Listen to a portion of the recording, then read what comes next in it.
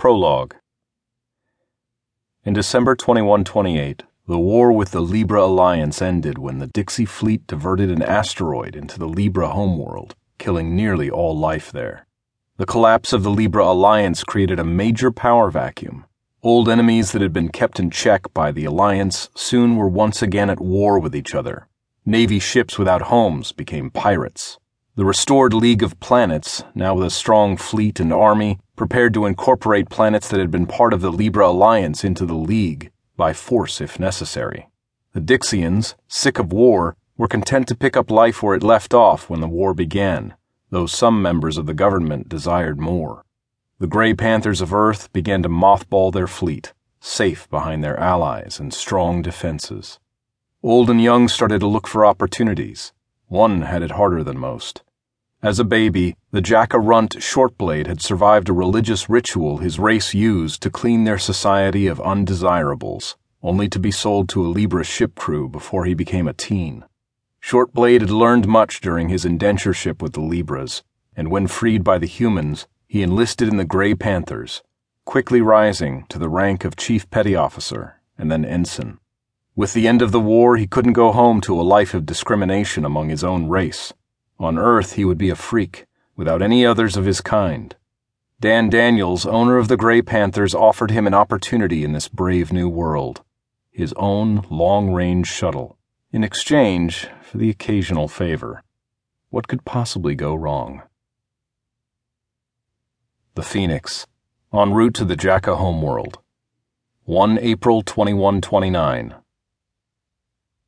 All was quiet on the Phoenix as Shortblade monitored the ship from the cockpit. This trip would be pure profit for the warrior-cum-entrepreneur. His cargo consisted of 3 items: human missionaries that had managed to acquire visas to spread the word to the Jacka, a hold full of Holstein cows destined for his own dairy farm. The remaining cargo space was filled with bolts of denim. "Mr. Shortblade, can I have a word with you, please?"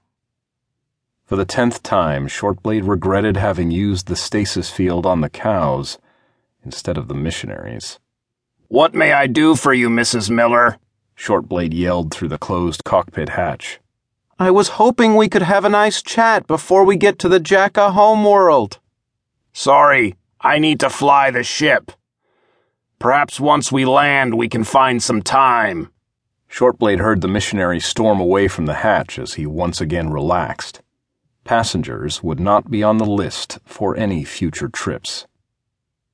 "Captain, estimate arrival at the Hades Nebula in under an hour," the ship's artificial intelligence announced. The end of the Hades wormhole could barely be seen on the sensors as Shortblade started to prepare for the worst part of the trip. "Thank you, Phoenix. I'll navigate us through the nebula. You can plot the hop home from there."